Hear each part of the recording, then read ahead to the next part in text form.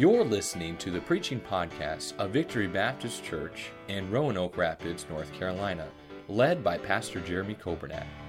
It is our desire that you will be helped by this Bible message.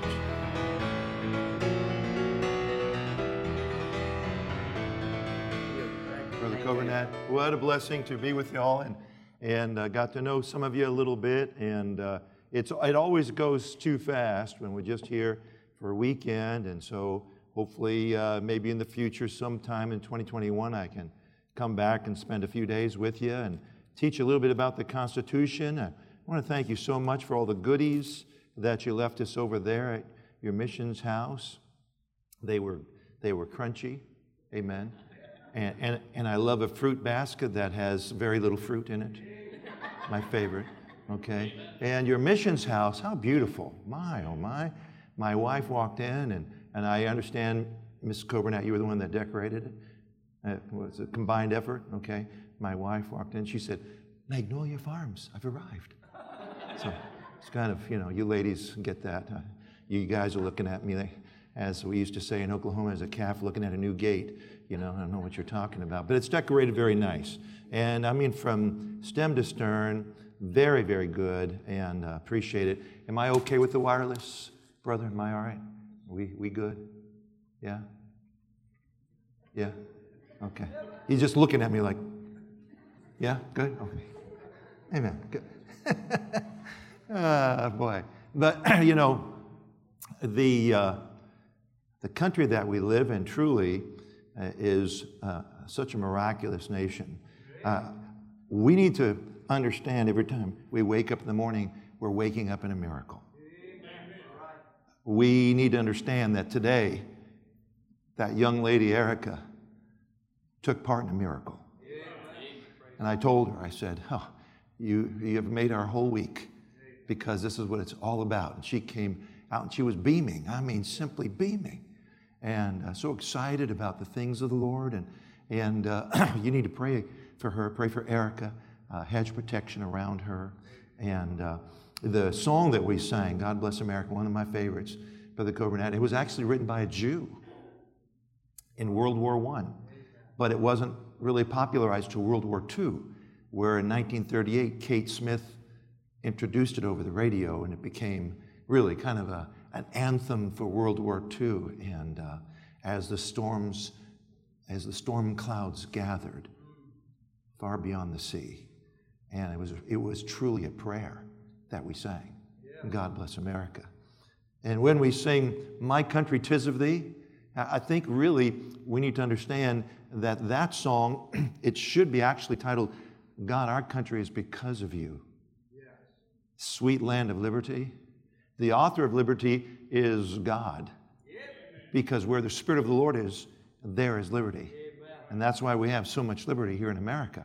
And so it's just, again, just wonderful to be here and to know that this is one of our supporting churches. We don't take that for granted. And, of course, in Washington, D.C., my wife and I, we always get prayed up before we walk onto Capitol Hill, because it's kind of modern-day Rome. It started with great light of truth, but I'm sorry to say that it slipped into darkness, and so we're taking the light back and the truth back, but we get prayed up because, as we all know, God wants us to be in the world, but not of the world, and we need to be very careful about that. And when I was a young man, I used to hitchhike. You can tell by my thumbs. I ruined that one on the way to the West Coast. I ruined this one on the way back. Now I can't even hitchhike if I want to because they pick me up and drop me around the corner and I just go around in circles because, work with me here, will you? And so one particular time, I would never recommend it now because, of course, our country is so completely different from what it once was. But one time there was a tractor trailer that pulled up. I got real excited. It was one of those open tractor trailers, had all the automobiles, 2 stories, brand new automobiles. And the guy pulled over, ran up to the cab, opened the door. He said, "Not enough room in here. Get in one of the cars." So I climbed up on the second story, and and got behind one of the wheels of the car, and he took off. And I was waving at everybody, kind of enjoying the ride, you know. And he was really into picking up hitchhikers. He picked up 14 more hitchhikers. We all had our own car. Waving, it was like, you know, very interesting. And he got so excited, he got pulled over, and he got a speeding ticket, and so did all of us. I just didn't think that was fair. You say, what is that? That's guilt by association. Amen. Now, we don't want to be guilty by association. So we want to be in the world, but not of the world. And we want to understand, as God's people, we must always have a biblical worldview. Amen.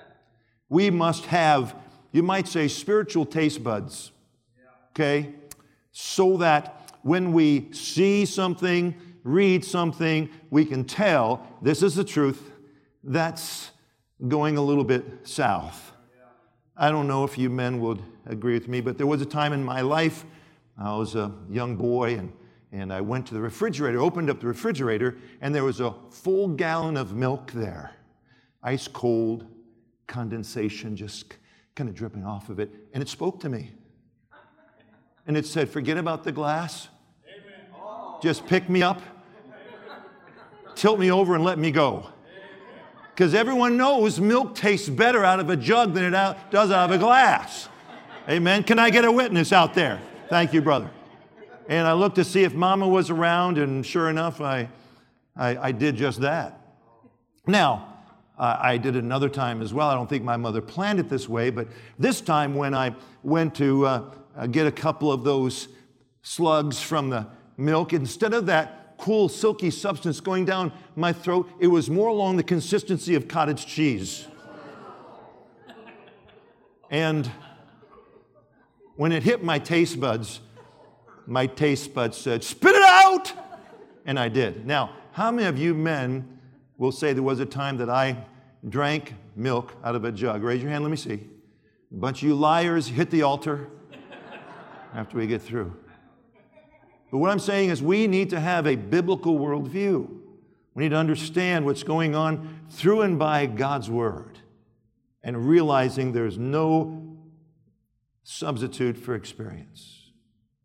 I remember a story of a man, he was very good at healing animals, farmer. And so once he went ahead and retired from the farm, he moved into the city and he said, you know, I was so good at finding out what was wrong with animals, I could probably do that with people. And so he opened up this pseudo-medical practice and he put a shingle out.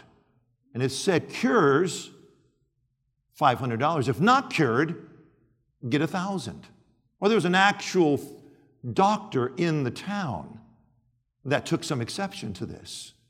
A man making the pretense of a doctor. And so we'll call the old man that came in from the farm Dr. Geezer, and we'll call the actual doctor that was much younger than him, Dr. Young. So Dr. Young showed up. He said, I'm going to make $500 and teach this guy a lesson. So when he showed up, small town, and Dr. Geezer said, Dr. Young, what seems to be the trouble? He said, well, I don't have any taste buds. I can't taste anything. He said, well, please get on the examination table. And he looked at his tongue and looked at, again, his ears and eyes. And he said, Nurse, Betty, go get that box from 22 and put 3 drops of that on Dr. Young's tongue. To which she did. By the time the 3rd drop touched his tongue, Dr. Young said, no, that's kerosene. He said, congratulations. You got your taste buds back. That'll be $500. So now Dr. Young walks out. He's out $500. He said, well, I got to get my $500 back and then make another $500 and still teach this guy a lesson. So he thought about it. He said, this is foolproof. There's no way he's going to be able to get around this.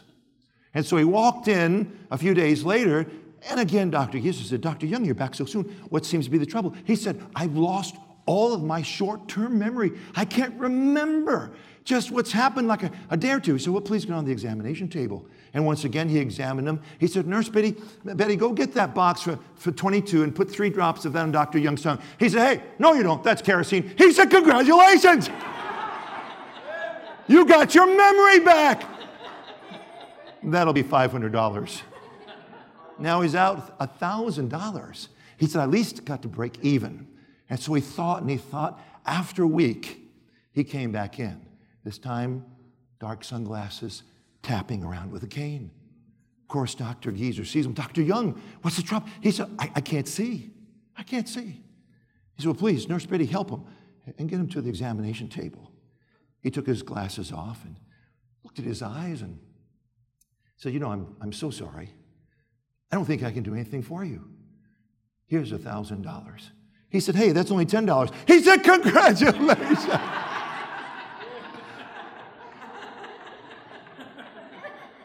That'll be $500.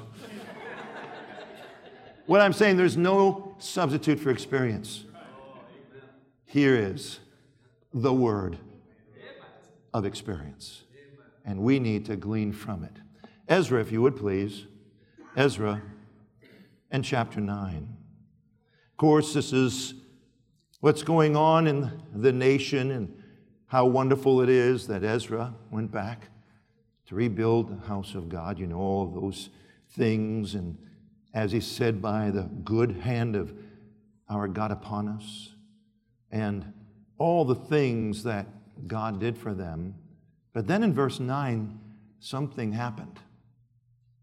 And that's where we're going to pick it up this evening for our purposes tonight. It says in verse 9, chapter 9, verse 1. Now when these things were done, the princes came to me saying, the people of Israel and the priests and the Levites have not separated themselves from the people of the lands, doing according to their abominations, Ezra 9 and verse 1. Even the Canaanites and Hittites, Perizzites, the Jebusites, the Ammonites, the Moabites, and the Egyptians and the Amorites, for they have taken of their daughters for themselves and for their sons, so that the holy seed have mingled themselves with the people of those lands. Yea, the hand of the princes, look at this now, and rulers hath been chief in this trespass. Now, when you look at our nation and you understand something, that some of the most egregious things going on in our nation are being perpetrated upon us by our rulers that actually have degenerated into thinking that they are rulers and not governors. See, Americans, we don't like to be ruled. We have a great exception to that. We can be governed, but we don't like to be ruled. And that's what's going on today. And when I heard this thing, I rent my garment and my mantle and plucked off the hair of my head and of my beard and sat down astonished.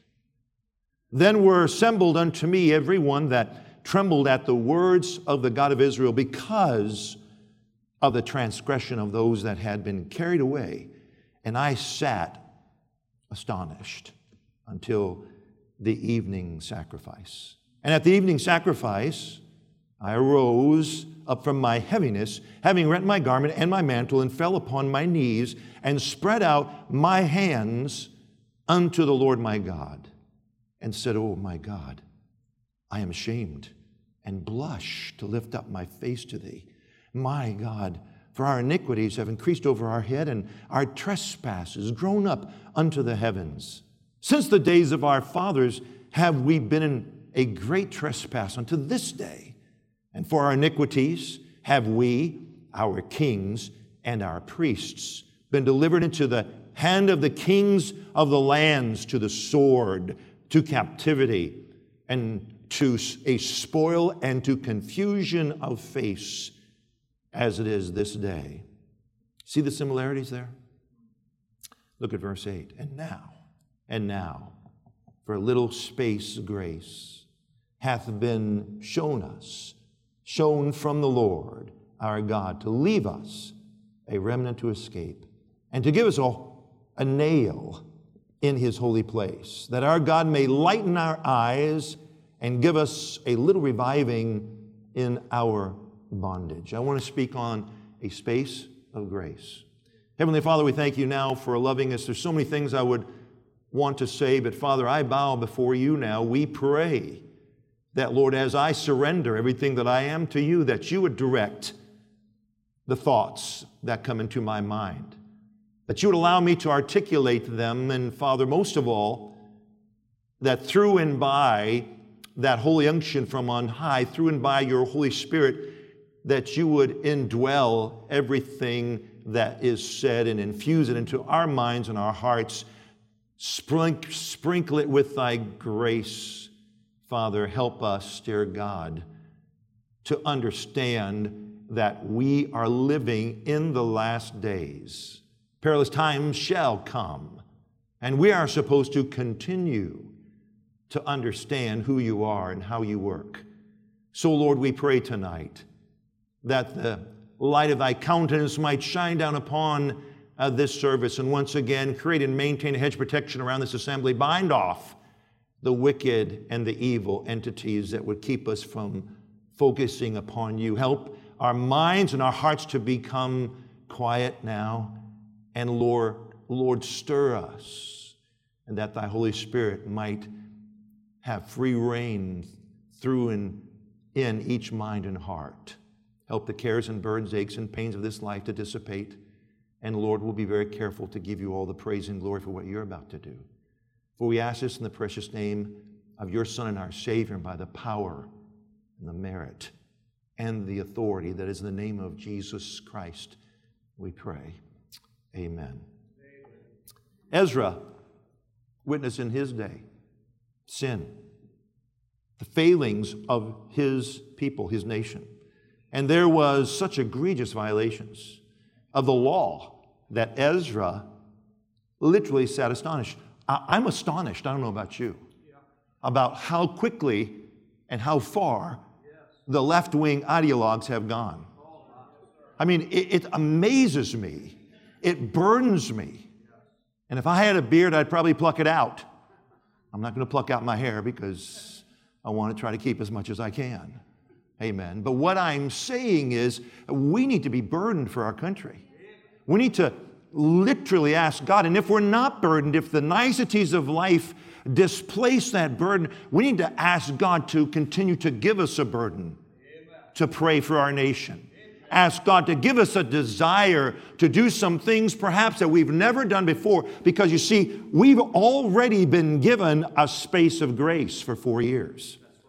There's no reason why a businessman that has never run for any public office ran for the highest office in the world and won, aside from God and his people.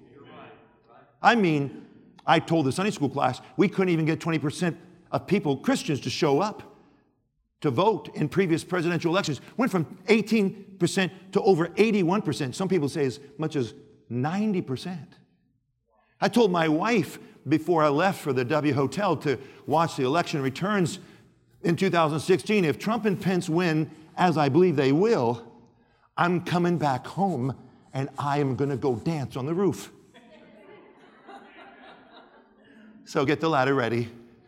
At 3:30 in the morning, I called her. And thankfully, she was the voice of reason. Okay? But I felt like it because I knew that God had performed a miracle. Look, I sat in the highest levels of conservatism in Washington, D.C. when the question was asked 2 weeks before the election, how many believe that Hillary has the road to the White House? And every hand went up except for 4. I was one of the 4. And the reason why is because they weren't looking at it from a biblical standpoint. See, they didn't see what I saw for 5 years leading up to 2016, where whole churches would empty out at the altar. And may I say, as serious as 2016 was, 2020 is even more serious. For a little space, grace. All of these would-be anarchists, they're trying to destroy our country and saying that certain things matter. And yet those same people are killing black people. And Antifa, who is hijacking these peaceful demonstrations into violence. And how our law enforcement is continued to be defamed where 2 officers were just ambushed and are fighting for their lives. Psalm 74 and verse 22 says, "Arise, O God, plead thine own cause. Remember how the foolish man reproacheth thee daily." See, a lot of times we need to look at it from God's perspective. Hey, I want you to see something here. And if you would go with me over to Psalm 33, because a lot of times people say, there's just, it just seems like it's out of control. It's not out of control. God is in control. And it says in Psalm 33, I believe, something that we need to pray through. It says in Psalm 33, "The Lord bringeth the counsel of the heathen to naught." See, this is hope. Amen. And it goes on to say, "He maketh the devices of the people of none effect." So there's a lot of people right now trying to literally orchestrate the downfall of our country. But as long as we get a hold of God, God can take all of that and bring it to nothing. And I believe He will. If we understand something that about our nation, as your pastor has already referred to. You see, in America, it's very unique because patriotism in America, by the way, at one time was even preached against by some of our brethren. Patriotism is our faith nationalized. I mean, our founding fathers, they knew what was going on. And they knew, hey, the fighting parsons of the day were men that led their congregations into battle because they knew that the freedom of the pulpit was going to depend upon us gaining our independence from the tyranny of King George III that wouldn't even let us print our own Bibles. I like the one pastor by the name of James Caldwell. And he was loved by his men because he wasn't in the back of the line. He was out in front. He would preach repentance toward God and then run into battle for independence from tyranny. And they were fighting against the British, and they were running out of wadding. Now, wadding is the paper that separates the shot from the powder. The only thing about black powder, you need the wadding. They were running out of it. British were advancing. They were fighting by a church. James Caldwell got an idea, ran over and got a bunch of hymnals. Back in those days, we called them Watts's hymnals because Isaac Watts was such a prolific songwriter. He came out with a big stack of hymnals and said, "Let's give them Watts, boys." And they got the idea, grabbed the songbooks, started tearing out the pages and using it as wadding, and they won the day. Amen. See, there's an old saying, "Give them what for?" And that's where it comes from. Hey, I struck a nerve right there. Amen. That's where it comes from. Well, they killed his wife, shot through his house, killed his wife thinking that was going to deter James Caldwell. The next Sunday, he got up, put his pulpit Bible dead center, and put 2 braces of pistols on either side of his Bible and dared the British to come in and take his Bible or his guns. I think that was probably the precursor of praise the Lord and pass the ammunition. Amen. Now, what I'm saying is, see, we understand that the separation between patriotism and Christianity in America should never be. It goes one and the same. Revival led to the revolt from tyranny.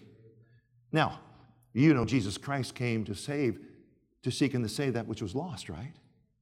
But you do understand, he also wept over his nation's capital, Jerusalem. Oh, Jerusalem, Jerusalem. When was the last time you wept over your nation's capital? I see it's beautiful. You saw it represented here. It's been renovated inside and out. It's beautiful. And I understand one day it probably will be in wreck and ruin, but that should never happen on our watch. See, we've been given a space of grace. And this election will not just be a political party getting in or not. Oh, no, no. It'll be the continuation or the beginning of the end of our nation if Christians don't get out and vote. You say, well, Brother Harding, we are obviously just a sampling of Christians here. Yeah, but you know what happened in 2016? I remember in this church, you all got to an old-fashioned altar and you prayed and wept for God to stir His people. Look, it's going to be the end of our nation. Say, you're doom and gloom. No, I'm hope and glory. And we can't let this happen because of young people. They're counting on us. These young ladies really don't get to the certain extent what I'm talking about. But it won't just be some agenda. It'll be much more than that. It's going to be life or death. It's going to be liberty or bondage. It's going to be the pursuit of happiness or poverty without hope. That's what this next election is going to be. The freedom of the pulpit is in jeopardy if we allow these people to try to hijack this election. As you know, they're trying to do. But if Christians show up, if 82 million Christians show up, that won't even matter then. He'll get in by such a landslide. But see, we need to show up. If we showed up and voted in every election, as I believe I've already said, we would never lose another election.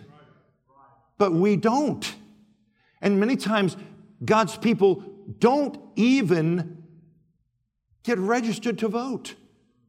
And we've got to get to a point where we see some things in our nation and realize that, hey, this country will continue if we, as God's people, stay in this old book. What I'm saying is this. You understand that at one time, just owning a Bible was a death sentence. If you had a Bible in the English language, if you were caught with a Bible over in England, I stood where they would march out men and women and children on St. Bart's Day as part of the entertainment. Christians that had no other offense but owning a Bible in their language, and they would burn them alive at the stake. While everyone ate their niceties and enjoyed the festival, there were Christians being burnt to death. I wonder how we would reverence God's Word if we understood it'd be a death sentence if we were caught with it, you see. You know, the dawn of liberty began over in Europe. The destination was here in America, but the dawn began over there, where Wycliffe started copying the Bible out in the common man's tongue. It got out amongst some of the laborers there that would work from sunup to sundown, back-breaking work, only getting enough money to keep body and soul together. But when they found out Wycliffe was copying out the Word of God in their language, even though some of them couldn't read, they started depriving their families of necessary food for weeks and sometimes months. And at the end of that period, the father would go over to that little cottage industry of Wycliffe's and walk in and put those few coins on the table. And Wycliffe would come out and ask them, is there a particular page that you wanted? And bring out one page of God's Word. And put it on the table, take some twine and tie it together. That man would take that one page of God's Word and walk home to his little hovel of a house, and there his family would be waiting, visibly emaciated, but not whining, jumping up and down with great anticipation. And he would walk in, and they were in awe. He'd take that one page of God's Word, put it out on the table, his little rough-hewn table, sitting on a dirt floor, and unwrap it and let it fold out. And his wife and children would gather around him, and he'd say, now we're wealthy because we have the eternal Word of God in our house. We own a portion of God's Word. See, if we're going to experience revival, we need to start getting into this book like we've never gotten into it before. We need to listen to it. Faith cometh by hearing, hearing by the Word of God. We need to read it. Give attendance to reading until I come. We need to study it. Study to show thyself a workman that needeth not to be ashamed, rightly dividing the word of truth. We need to memorize it. Thy word have I hid in my heart that I might not sin against thee. I wonder in 2020, how many verses have you memorized? See, it may be a day where this Bible's taken from us. The POWs over in the Hanoi Hilton knew that. And all they did for months and years was write down verses that they had learned in Sunday school. And they did it on this rough paper that they actually were given for toilet paper. And they had a toilet paper Bible. And they would smuggle it between each other. That was the thing that kept them going. But we need to memorize so we can meditate upon it. Amen. Oh, how I love thy law. It is my meditation all the day. We need to start doing something different with God's Word. If we want to have revival, we need to do something different than we have ever done before. Because if you do what you've always done, you'll get what you always have. And how has that served us? Yeah, right. You understand? I mean, I've seen cows. You know what a cow is? You know what a cow is, right? Yeah, you ever seen a cow? Okay. What do cows do? This is what they do. And I used to watch them when I was a kid. I'm going to give you an extrapolation of the deeper doctrine of God. Okay? The cows in Maryland, I guess they do the same thing everywhere. I'd look at them as a little boy, 7, 8 years old, and they'd be sitting under a shade tree doing this. Ready?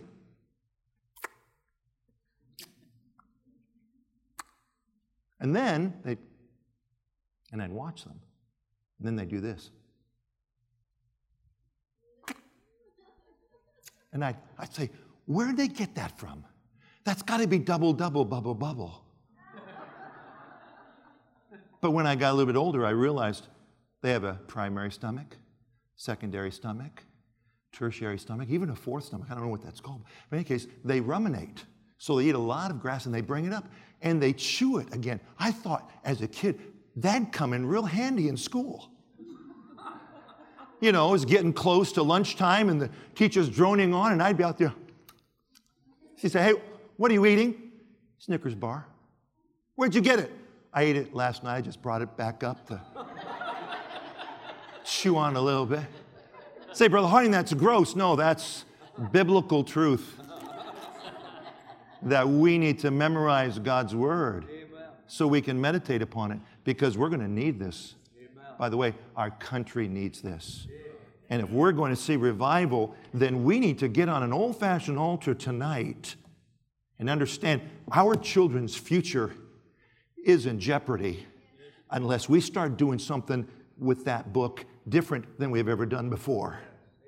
Daniel Webster said this, if there is anything in my thoughts or style to commend, the credit is due to my parents for instilling in me an early love of the Scriptures. Listen to this.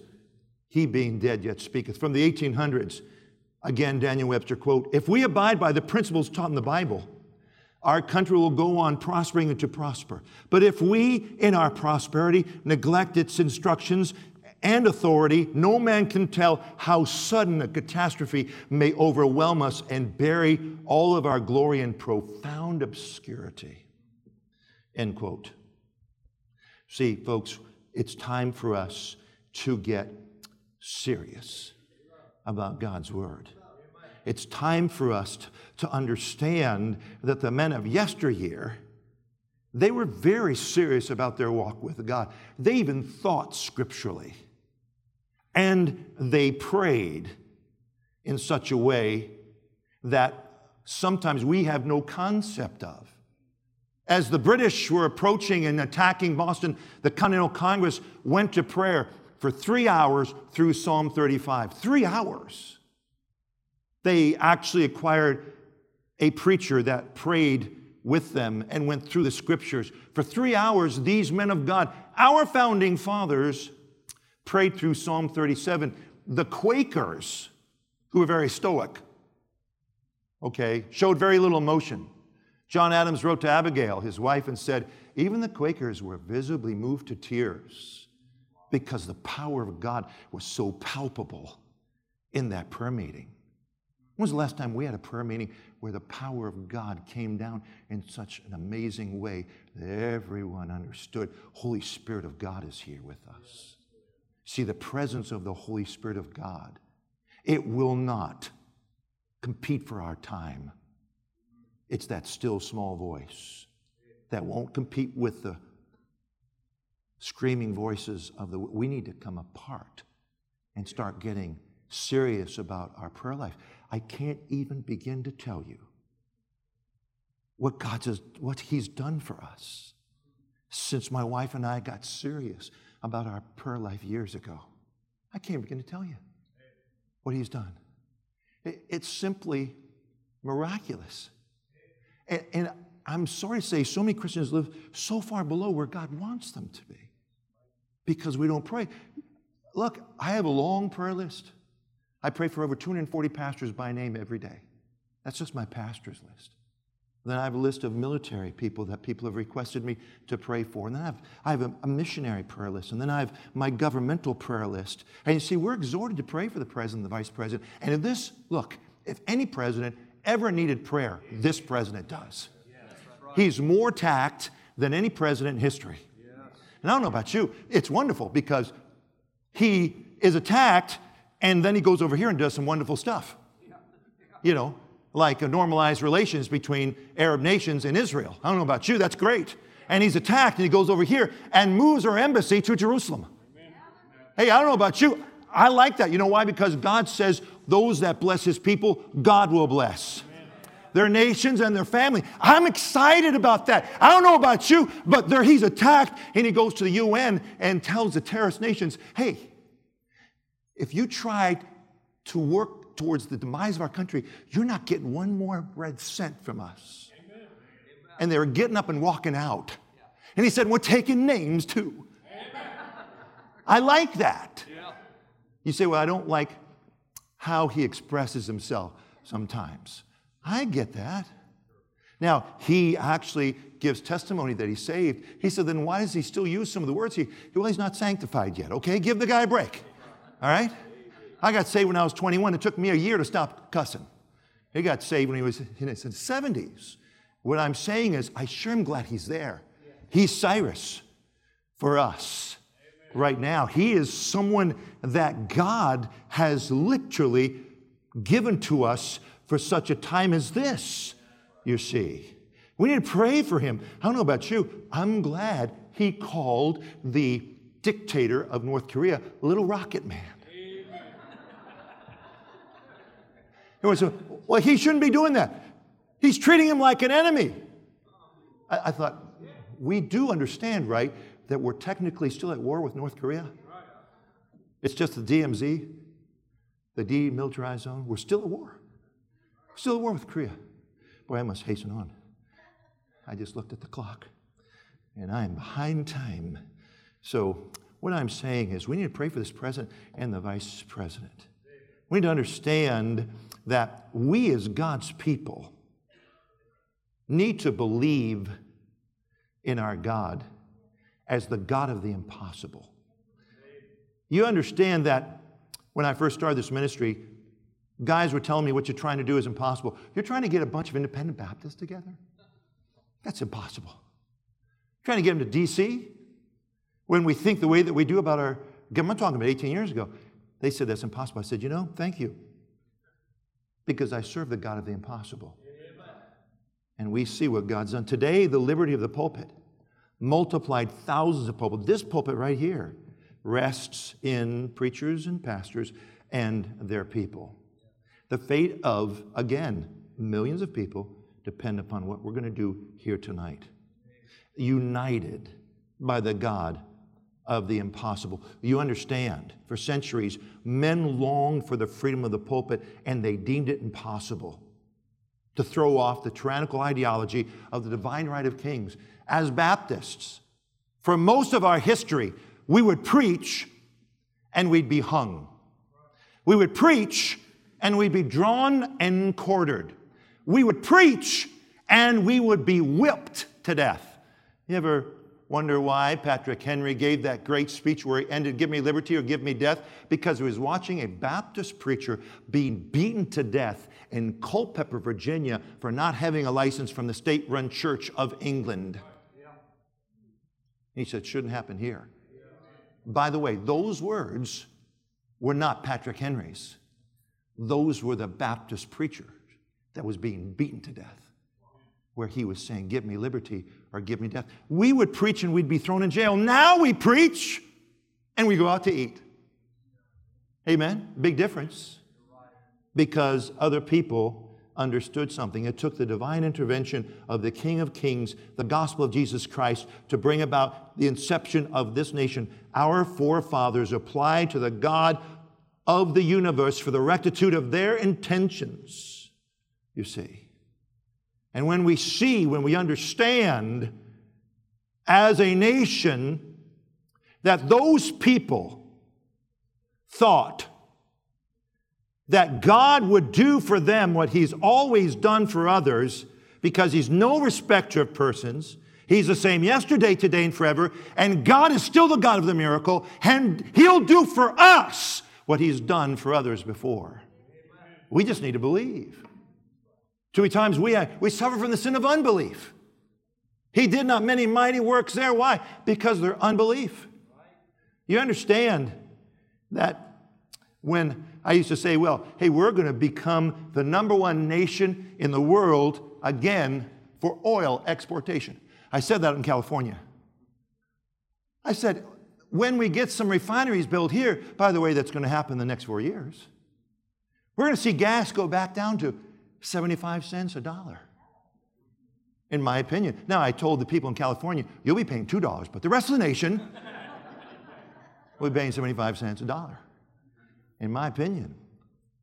But those who believe that impossible things can happen develop an incredible faith, because they believe that God measures our faith by the concept of our belief in Him. Now, what do you believe God can do? Huh? What do you believe that God can do? You know what the world says? It's too good to be true. Doesn't it? Oh, it's good, too good to be true. That's a worldly saying from worldly thoughts. People who grow in great faith are those that believe that nothing is too good to be true if God gets involved. Amen. So, people of yesteryear, they were not small-minded people. They believed in a big God. We need to believe in a big God again. Amen. And here's the thing. If you are suffering from the inklings of unbelief, you can ask God to help your unbelief. See, we need to read our Bibles like we've never read our Bibles before. Pray like we've never prayed before. Do we need to look to those men of yesteryear? Are we not those same type of people today that God can break us and burden us for our country and give us another space of grace? We need to start reading our Bibles. I mean, some of you tonight, all of us tonight actually, need to say, Lord, I'm going to make a greater commitment to read your word. I want to make a greater commitment to pray. If you believe, now, how many believe that God's a God of miracles? Raise your hand, let me see. Okay.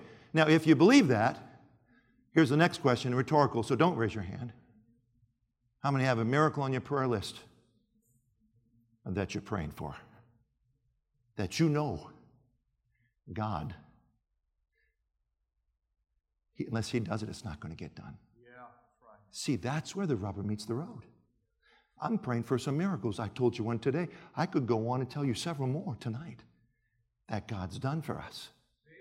What I'm saying is, folks, we need to start getting a prayer list and writing down some miracles for our family, for our pastor and our churches, for our cities, for our state, and for our nation. We need to start expanding our faith and asking God to show Himself mighty on our behalf. See, I believe this. I believe God's a God of threes. He's the Trinity, is He not? Yep. How many times do we have the Trinity of truth in the Pauline epistles? And this is something that I've found too, not just in the study of the Bible, but his story, history.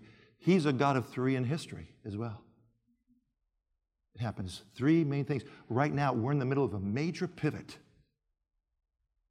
A major pivot. You can count them on one hand. And if we see this president get back in, it allows us to see God work in liberty. Civil liberty gives us permission to go forward with the spiritual liberty that's in Christ. We started in the 1600s, bled over into the 1700s. A great revival completely changed our nation's colonial population. 200 years later, when we were about to fall apart in the war between the states, Second Great Awakening. Miraculous. I mean, hundreds of thousands of people getting saved. It's been 200 years since the Second Great Awakening. I don't know about you, but if there's any way that we can see a third Great Awakening, I want to be in on it. What about you? Let me have all the young people stand. All the young people, all teenagers and below, stand up. Stand up just for a minute. See, we get what we're asking God for. There's no way we're going to get unless we ask for it. See these young people here? I want to ask you, are these young people worth you committing to pray for revival in our country and saying, Lord, begin with me? These young people here, you see, I think they're worth it. I don't even know them, and I think they're worth it. These young people here, making a little commotion during the video tonight. That's okay, we'll forgive them. We know they're teenagers, okay? But these young people are worth it for us to read our Bible with more tenacity. Is your Bible reading honoring God? Are you memorizing Scripture so you can take it and chew on it? We need to pray with more fervency, knowing the hour of urgency that we are within. We need to witness with more consistency and believe with more surety and ask God, Lord, I'm going to start praying for a third Great Awakening, a revival. And I want you to begin with me, but I want it to spread. See, there's three things. Thank you, young people. You can be seated. There's three things, and I'm closing here very quickly, and I want to obey orders from headquarters. Okay? Three things that when they happen, R.A. Torrey, the great revivalist, points in history and says, every time these three things occur, a revival follows. Number one, let a few Christians get thoroughly right with God themselves. This is the prime essential. If this doesn't happen, nothing else will come to pass. Just getting right with Him and then getting right with others. Okay? Number one. Number two, binding themselves together. You know how the great Welsh revival started? Two old women that turned out to be the great aunts of the teenage girl by the name of Sarah McLeod that got saved, who turned out to be Donald Trump's mother. And when she got saved, after two women, one blind, one so arthritic she couldn't even stand up straight, prayed down the revival, they gave her a Bible. And it's been told me in various sources, she gave that to Donald Trump, and he had that with him during the inauguration. It's in the Bible Museum now. Talk about revival. You say, Brother Harding, what are you talking about? This going to be the last Trump? No, don't read into that, okay? But what I'm saying is, when two people bind themselves together, look, that was the Hebrides revivals. I misspoke. The Welsh revivals began with two teenage girls that got right with God and started praying in revival, where people started showing up, not knowing why they were there. In fact, in the Hebrides revival, these ancient mariners would come to the shore. These men that used to get their living by fishing, they'd come to the shore and they'd get under so much conviction that they would get down the boats and a call would go into pastors to come out and lead them to the Lord just because they were in the vicinity of where the Holy Spirit of God was working. People walking into church say, I don't know why I'm here. Pastors say, I know why. I know why you're here. Why? Because two people got together and bound themselves in prayer until God opened up the heavens and revival came down. But they got right with God. Number 3, we put ourselves at the disposal of God. Allow Him to use us. We get up in the middle of the night and we start praying for revival.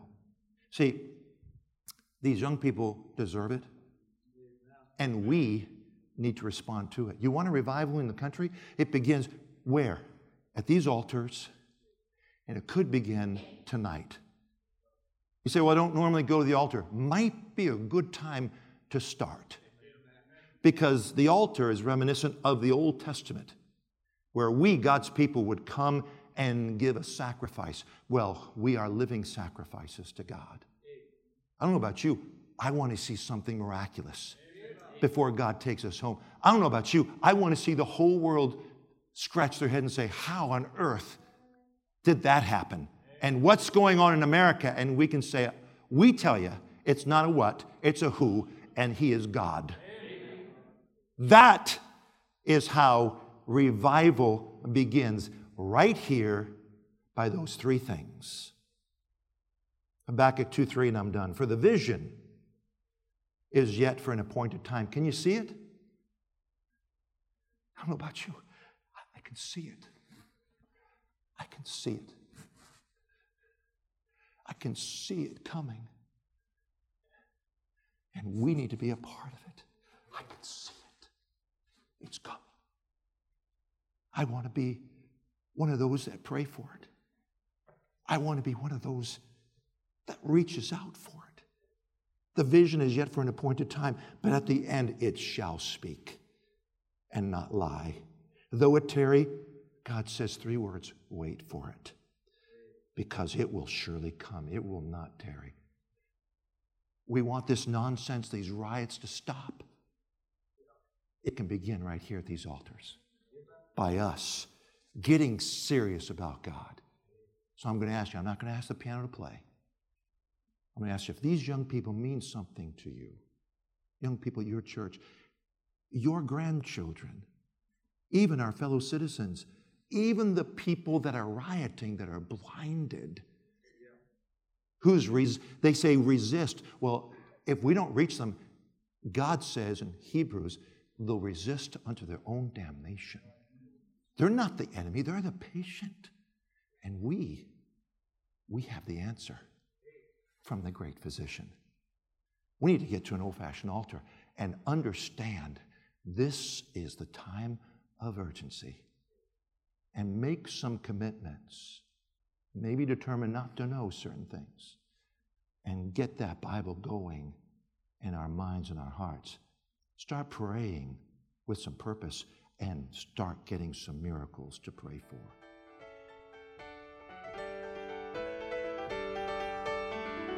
Thank you for listening to the preaching podcast of Victory Baptist Church in Roanoke Rapids, North Carolina, led by Pastor Jeremy Coburnett. For more information about our ministry, please visit our website at vbcrr.org. May God bless you as you serve Him this week.